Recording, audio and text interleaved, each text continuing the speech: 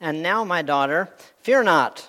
I will do to thee all that thou requirest. For all the city of my people doth know that thou art a virtuous woman. So this verse that I just read gives the answer to the question. But maybe you're wondering, well, what's the question? Well, the question is in Proverbs 31, verse 10, which John just read. Who can find a virtuous woman, for her price is far above rubies? In the Bible, officially in Bible times, there was one woman in the Bible who is called virtuous. And who was that? Now, I would just quickly say that there are many godly, wise, able women who are highlighted in various parts of the Bible. Think with me about a few of them here. There's Noah's wife, and Sarah, and Rebecca, and Jochebed, and Samson's mom, who we don't know her name. Samson's mom reminds me of many moms. She seemed to be more spiritually discerning and maybe more spiritual in general than her husband. You could look that up sometime back there in the Judges. So, Samson's mom. There was that widow of one of the sons of the prophets in 2 Kings. There was the great woman of Shunem. The Bible calls her great. There was the little maid of 2 Kings 5. There was Elizabeth and Mary, Jesus' mother, and there was Mary and Martha and Mary Magdalene and Lydia and Dorcas and Eunice and Lois, and maybe a few more. Are you thinking of some that I missed? Abigail, good. More. Oh, we could add Philip's daughters, those 4 daughters that did prophesy. And there was Anna. That's just a couple that I thought of since I wrote out my notes. And Eve, all right, good. There's probably more. There's more. That we could call virtuous women. The Bible doesn't officially call them that, but we can understand that they were just by what is said about them. And there's more men that have virtuous women surrounding them. I could just name a couple like Norman and Lonnie and Larry and Stanley and Javon and Carlin and Brock and Lincoln and Brenton. There's one especially of those women I'm thinking of. You know who that is. But then there's their sisters and sisters-in-law and daughters-in-law and aunts. Thank God for every one of those virtuous women. You have your own lists, don't you? Thank God for every one of them. Now, the one woman who is called virtuous in Scripture, there in Ruth 3:11, the verse I just read a few minutes ago, who is that lady and who called her virtuous? Well, I told you it's Ruth 3:11, so that's a good clue, right? Boaz says that about Ruth. Ruth 3:11. She's the only one in Scripture that is actually called virtuous.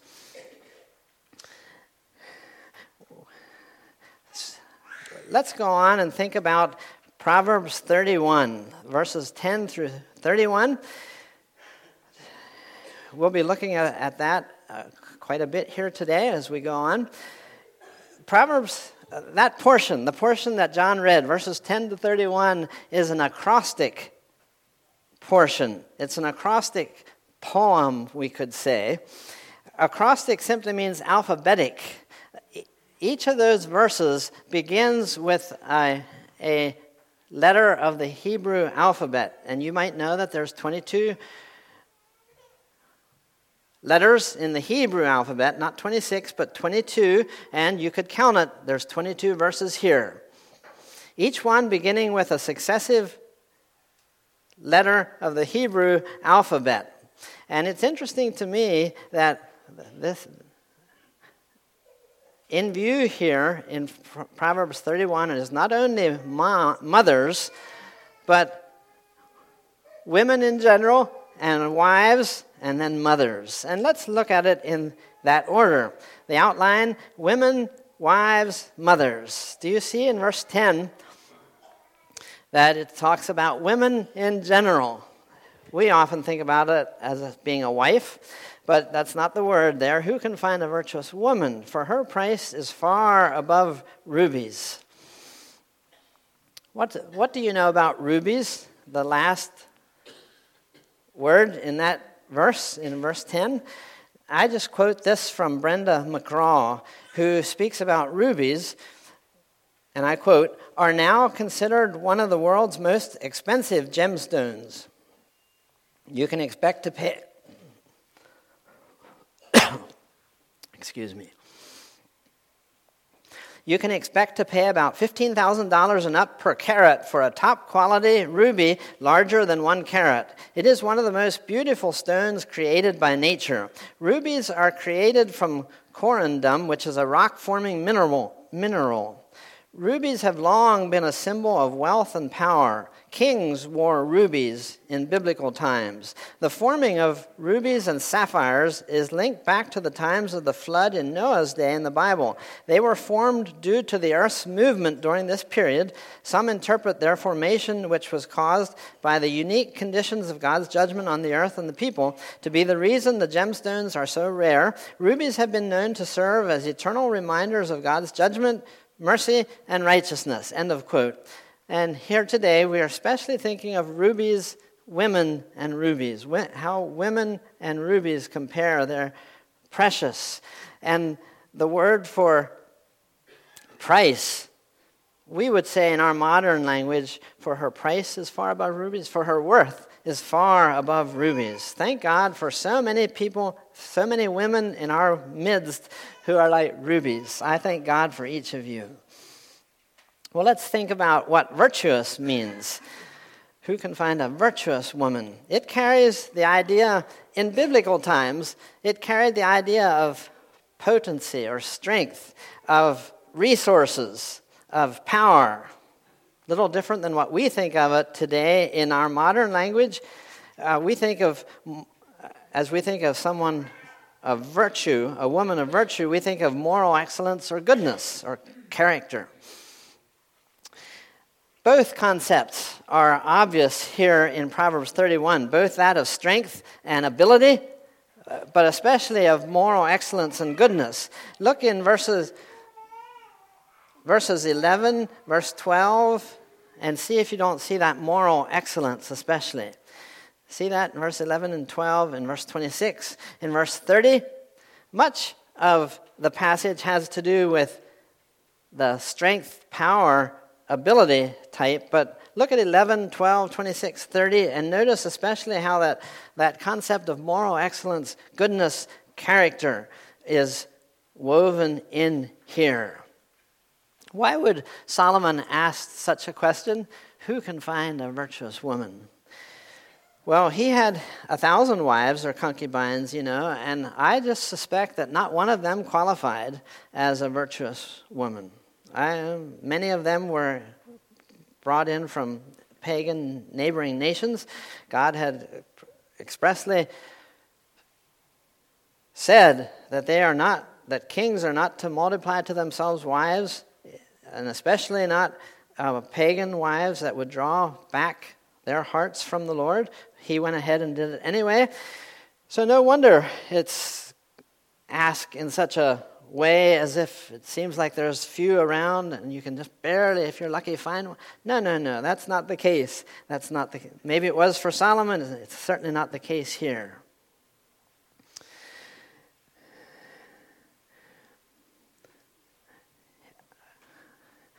I like to think that as he was writing these words, who can find a virtuous woman, for her price is far above rubies, that he was thinking of his own great-grandmom, Ruth.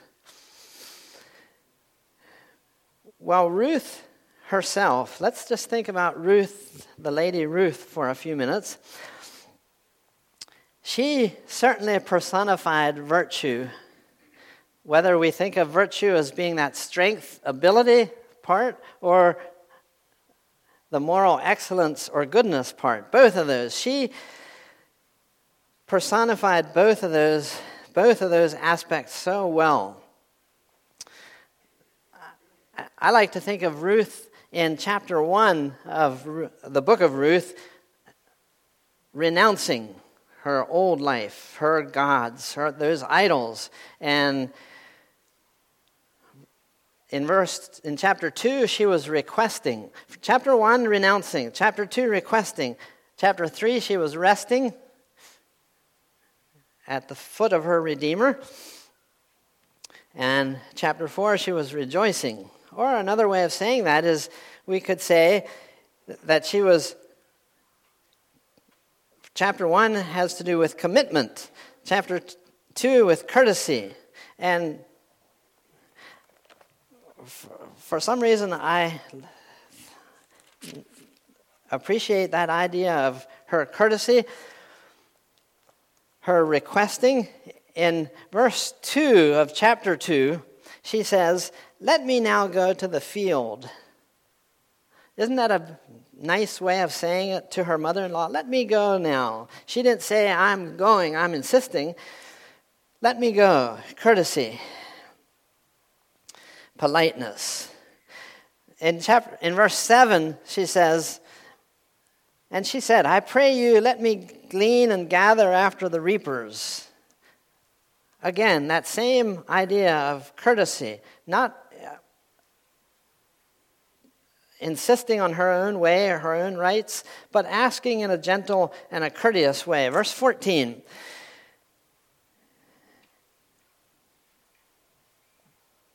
Oh, maybe I'm thinking of verse 10.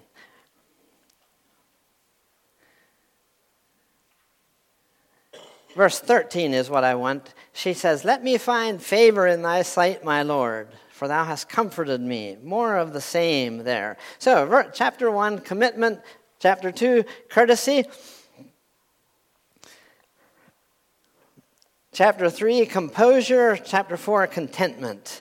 And all of these qualities that we see in her speak, well, it really is a working definition, I would think, a working definition of the word virtue, a working definition of virtue and Christian godliness. It's kind of like the New Testament truth way back here in the Old Testament. That's what she did. We talked about that. And let me refer back to chapter 2, verse 10, for just a minute. As we think about this epitome of virtue, the woman Ruth. "Then she fell on her face and bowed herself to the ground and said unto him, Why have I found grace in thine eyes, that thou shouldest take knowledge of me, seeing I am a stranger?" Naomi, back in chapter 1, had said, "Call me not Naomi, call me Mara, for the Almighty hath dealt very bitterly with me." And she went on there. Here was a woman that had been brought up as a Christian, can we say it that way? And she said things like that. She had all the advantages. She knew about God and His Word and His ways, and she said, "I'm so bitter." And then here along the way comes her daughter-in-law, Ruth, who had been brought up in a terribly ungodly and evil culture, Michael, and knew very little about the truth of the one true God, and she graciously says, "Why are you so nice to me?" And basically she was saying, you're giving me more than I deserve, where in effect her mother-in-law had said back in chapter 1, "I'm getting so much less than I deserve." One of those two is a wonderful example of the idea of Christian virtue. How was God able to do so much with Ruth? How did that work? Do you think it was because of her pedigree? No, we've already said that we know that it wasn't. It wasn't that she had a lot of privileges. You know the story, the parable that Jesus gives in the New Testament about the talents. We know that. There was a servant that was given 5 talents, and he earned 5 talents more in his faithfulness. There was another who only received 2, but he gained 2 more. And then there was one who had 1, and he acted irresponsibly and unfaithfully and was chastised quite a bit for that. To me, it just seems like Ruth might have been given 1 talent, but she gained 5 talents more. Somehow it just seems to me that something like that could have been the case. Here's a question that I have for you, you ladies, since we're talking about women and wives and mothers today, but we could ask all of us, I should ask myself, this is a question that's really unimportant and immaterial. It really doesn't matter, but let me just ask the question, if I may. Are you ready? Here's the question. How many talents have you been blessed with? How many talents has God given you?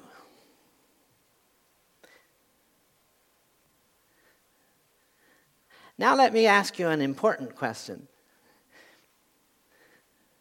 This is maybe an all-important question. It has a lot to do with everything.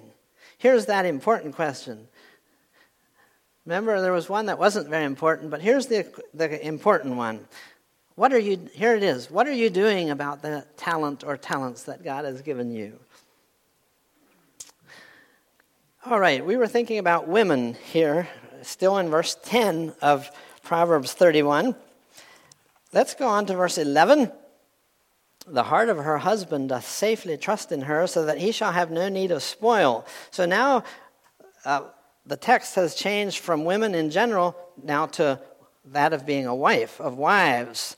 And as we look at verse 11, I'd just like to highlight and talk about 2 words and 1 phrase. One of those 2 words is a verb, and another one is an adverb. And the verb that I'd like to think about is that 5-letter word, trust. Trust. The heart of her husband does safely trust in her.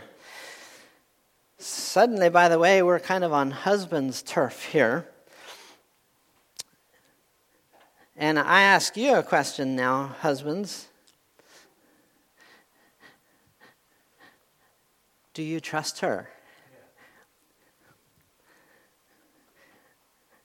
You know that she has been given you by God. You've been given by God one of the greatest gifts that man can have. She's your help meet for you. That means that she's the help fit for you. She's a complement to you. She just fits nicely. She's perfect for you. She is your help meet for you. Are you aware, husbands, that you need help? God arranged that way back in the Garden of Eden when he said, I will make an help meet for him. And for Adam, and by extension, you need help. The Bible doesn't anywhere say that a woman needs help. But it does say that the man needs help. And I just hope that we are getting that men need help. And if you are married, God has provided you with just a perfect one. If you are getting married, God's providing you with just a perfect one. James. And is Brendan here? Well, I see James anyway. And here's just another question. How can you say that you love her if you don't trust her? Well, let's quickly move on to the adverb now. And you might notice that the adverb, it ends with an ly, safely. The heart of her husband does safely trust in her. Safely. And so a question that we could ask each of you wives is, are you trustworthy? The heart of her husband does safely trust in her. Are you trustworthy?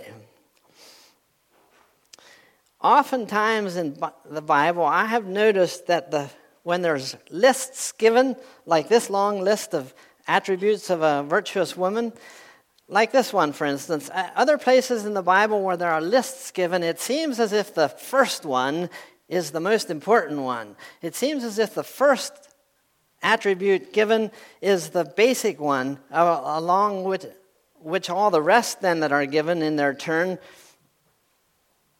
are just kind of parts of underneath the umbrella of the first one. Let me just give you two examples of that. First, the first one is usually the first in importance. In 2 Corinthians 6:4, there's a passage there with a lot of attributes that a minister should have. And the very first one says that the attributes or the qualities that a minister should have is that he should have much patience. And that is the only one in that whole list that has a qualifier, the word much. It's also the first one in the list. And later on in the list, long-suffering is mentioned. And I think that there's three ways that God is emphasizing there that a minister, to be qualified for a minister, has to have patience sticking out of their ears. It's first, it has the much added, and then the long-suffering is added later. In 1 Timothy 3:2, the first quality of a pastor that is given is blameless. He must be blameless. And then all the rest of the qualities that we look for in pastors are kind of found under that umbrella. If that is the case, that your husband can safely trust in you, then it really doesn't matter too much. Well, then I think that he should and even will make quite a lot of allowances for the areas where you think that you don't quite measure up. You know, if your husband can safely trust in you, if he can safely trust in you, then it really doesn't matter if you're not quite the very brightest bulb on the block. It just doesn't matter if you are uncreative and can't do it as well as lots of others. It doesn't even matter too much if your housekeeping is a little sloppier than he would like. If he can safely trust in you, if you have no ear for music like he kind of wishes that you would, it really doesn't matter if he can safely trust in you. So if you're a poor seamstress and you're an accomplished cook, as in sometimes supper burns and it's never a gourmet cooking, it really doesn't matter if he can safely trust in you. If you're a little bit too plump, if you lack a pleasing personality, if you are unpopular in the church, none of that matters if he can safely trust in you. If you don't enjoy entertaining quite as much, if you don't have nice blue eyes, if you have a nice size society of dust bunnies under your couch, none of that matters if he can safely trust in you. Thank God for lots of them like that, lots of women like that here today. I especially thank God for one of them. Well, let's think about the phrase, so that he shall have no need of spoil, verse 11. Still in verse 11, he shall have no need of spoil. What does that mean? Well, in Old Testament days, in Bible days, in ancient days, you know, there was often wars, and the warrior kind of liked spoils. When you went out and fought with somebody and overcame them, then you got to go into their tent and take off with their clothing and their money and those kind of things. It was yours because you had defeated them in battle. So spoils was a sign of, if you had spoils, if you were able to gather spoils to yourself, it meant that you're rich, and it also meant that you're significant. You're pretty good at it. When a husband has a wife in which he can safely trust, there's just no need of spoils.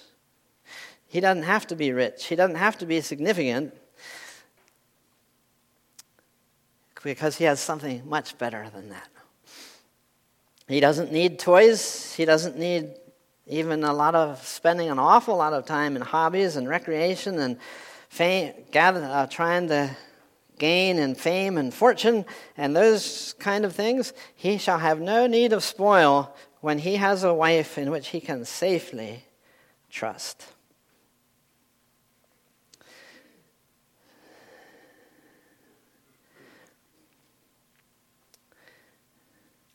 Well, let's go on to verse 12.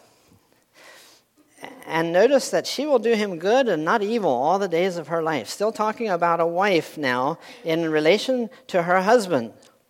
And ladies, do you agree?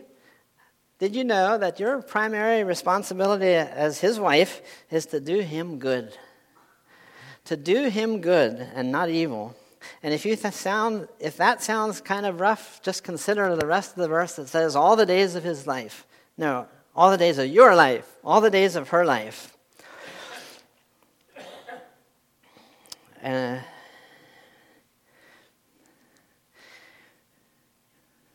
So verse 10 especially speaks to women. Verses 11 and 12 to wives. Let's switch now and notice how the rest of the chapter especially is speaking about, mothers. In verse 15, she ariseth also while it is yet night, and giveth meat to her household and a portion to her maids. I notice that in verse 15, as well as verse 21 and verse 27, the word household is mentioned. Household. Not just the house, but the household. The whole range of responsibilities that she's responsible for. Her household. So in verse 15, she giveth, to her household, and then there's a portion and then there's that portion. There's the household, I think that's the big picture, and then she also gives portion, that's more the details. And ladies are so good at that. Many are. There's physical needs in the house. The mundanes, the usuals that are in view, and I think being addressed especially in verse 15.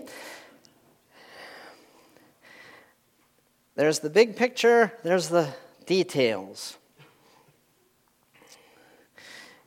Well, let me just say that if I had a quarter for every time that Wanda was able to see the big picture better than I, and also at the same time take care of lots of details, much more than I can or do, in the last 40 years and 21 days, I would be richer than Solomon by now.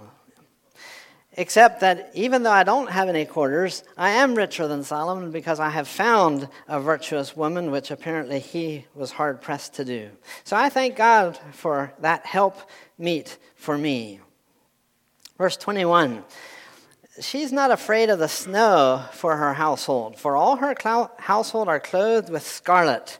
If verse 21 speaks about the mundane and the usual, I think that verse 26 alludes to or has special, speaks of unusual situations that come up from time to time. Unusual situations that ask for a little bit more management, a little bit extra skill, a little bit more wisdom than usual. Because snow, occasionally it does snow in Israel, and that winter, that snow, when a little bit more than usual is necessary. Scarlet, for she's not scared of unusual situations that call for a little bit more than usual, because her household is clothed with scarlet. And different people say different things about scarlet. One says, I noticed, that scarlet actually means double. She makes sure that her household is clothed with double garments so they don't get cold. They're in good shape when it snows. Somebody else has suggested that scarlet here, that word scarlet, means extra high quality wool. Same difference. She's not as scared of unusual situations that call for a little bit more, she has that all covered.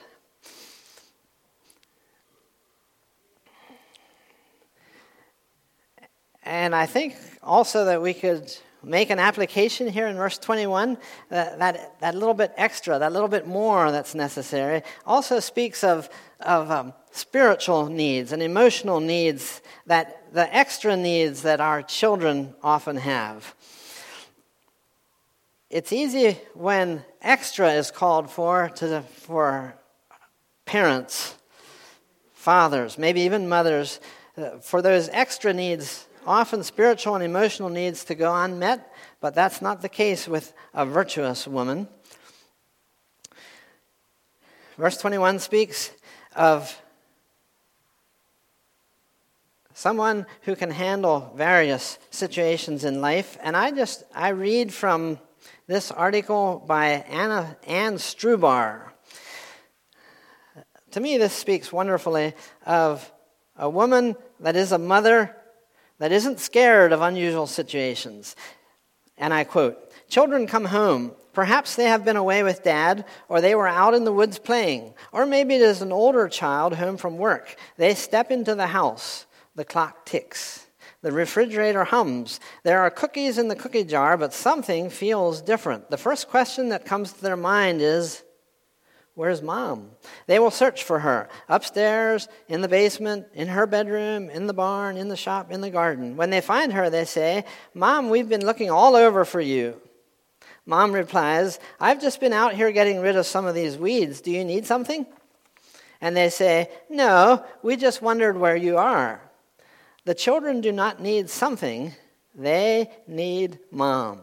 They want her presence in the house when they come home, when they eat their cookies. They want to talk about things that are important and things that are not important.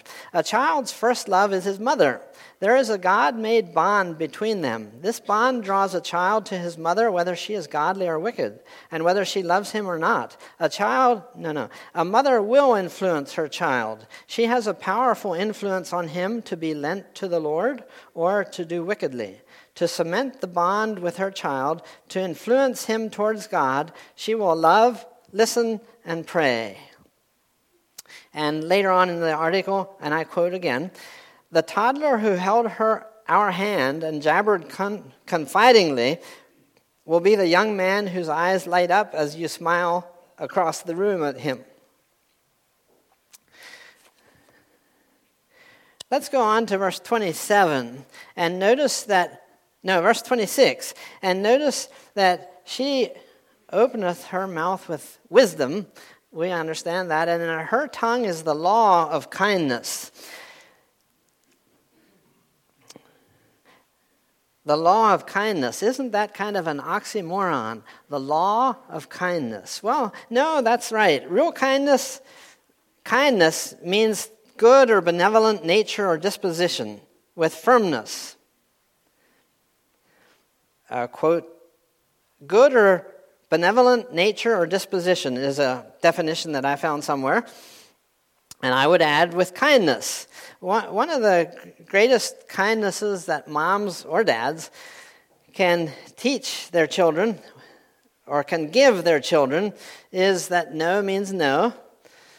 Occasionally, a virtuous woman, a virtuous mom, I think, could probably say that, I don't have to answer that question because you know the answer to that question already. That's something like that in a kind manner is a great kindness to children growing up. The law of kindness. And then we think of verse 27. "She looketh well to the ways of her household and eateth not the bread of idleness." The ways of her household. She's perceptive. She understands. She knows what's going on. She knows which way her children are going, whether those children are younger or older. The ways of her household. She spends time with her children. She talks with them. She plays games with them. She laughs with them. She cries with them. She works with them. And notice that "with" word in all of that. John Koblenz has very well said, and I just quote him once again, that children spell love as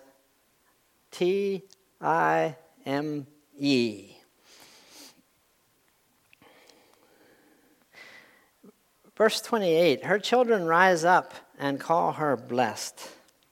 Her husband also, and he praiseth her. And as I think of that verse, I read from an article by Sharon Janes.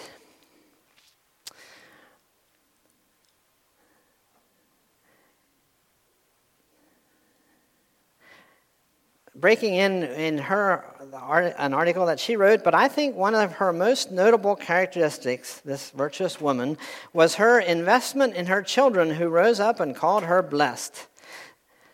This is not an accolade that is earned overnight, but only after daily deposits into the hearts, souls, and minds of children. When I became a mother, I wondered what exactly this woman did to cause her children to bless her. Amazingly, I have seen 7 key ways to invest in the lives of children that promise great dividends. The 7 elements fit the acronym of BLESSED, B-L-E-S-S-E-D, okay? And then Mrs. Janes goes on to say those 7, B-L-E-S-S-E-D. She is a beacon who is available, a listener who tunes in with all the homing devices God provides, an encourager who instills courage and confidence, a self-esteem builder who lays a foundation of unconditional love, a seed sower who sows seeds of scripture and prayer, and an example setter who understands her children will imitate her actions. Finally, she is diligent. She doesn't give up, she doesn't give in, and she gives her children to the Lord. That sounds like a pretty tall order, but no one ever said motherhood was easy. If it was, I don't think it would start with something called labor. End of quote.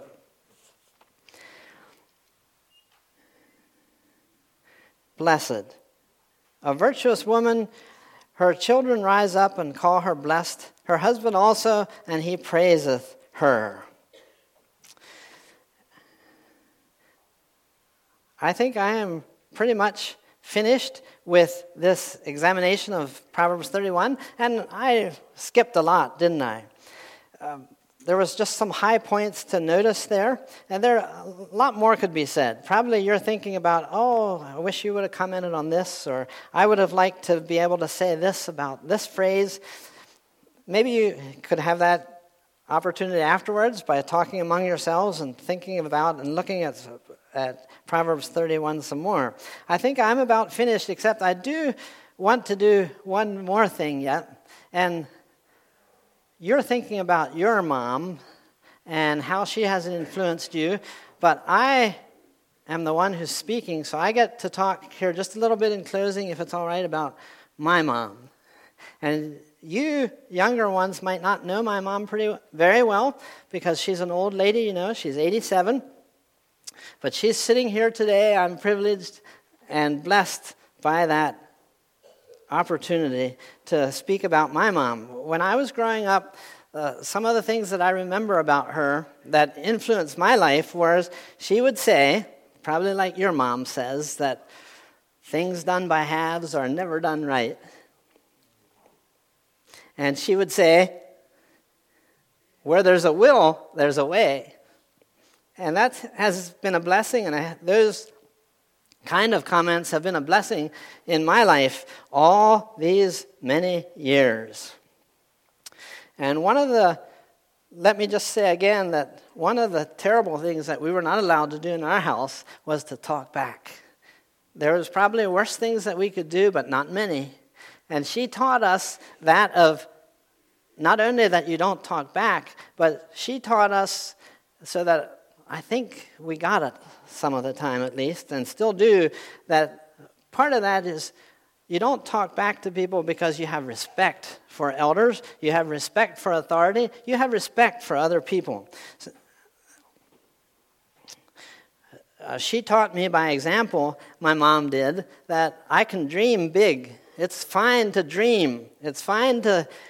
she had lots of brainstorms in her lifetime, and some of those never materialized, but some of them did. So it's all right to dream, and if we can't meet all of our goals, that's all right too. The last couple of years since my dad died, my mom has taught me about how that there is a life under Christ of fulfillment and joy in the midst of loneliness and loss. And I am amazed sometimes at my mom that she can have fulfillment in life and enjoy the blessings that God has still given her, even in the midst of the loneliest 2.5 years of her life. So with all of that, I say, thank you, Mom. We love you, Mom. God bless you, Mom. Shall we kneel together for prayer?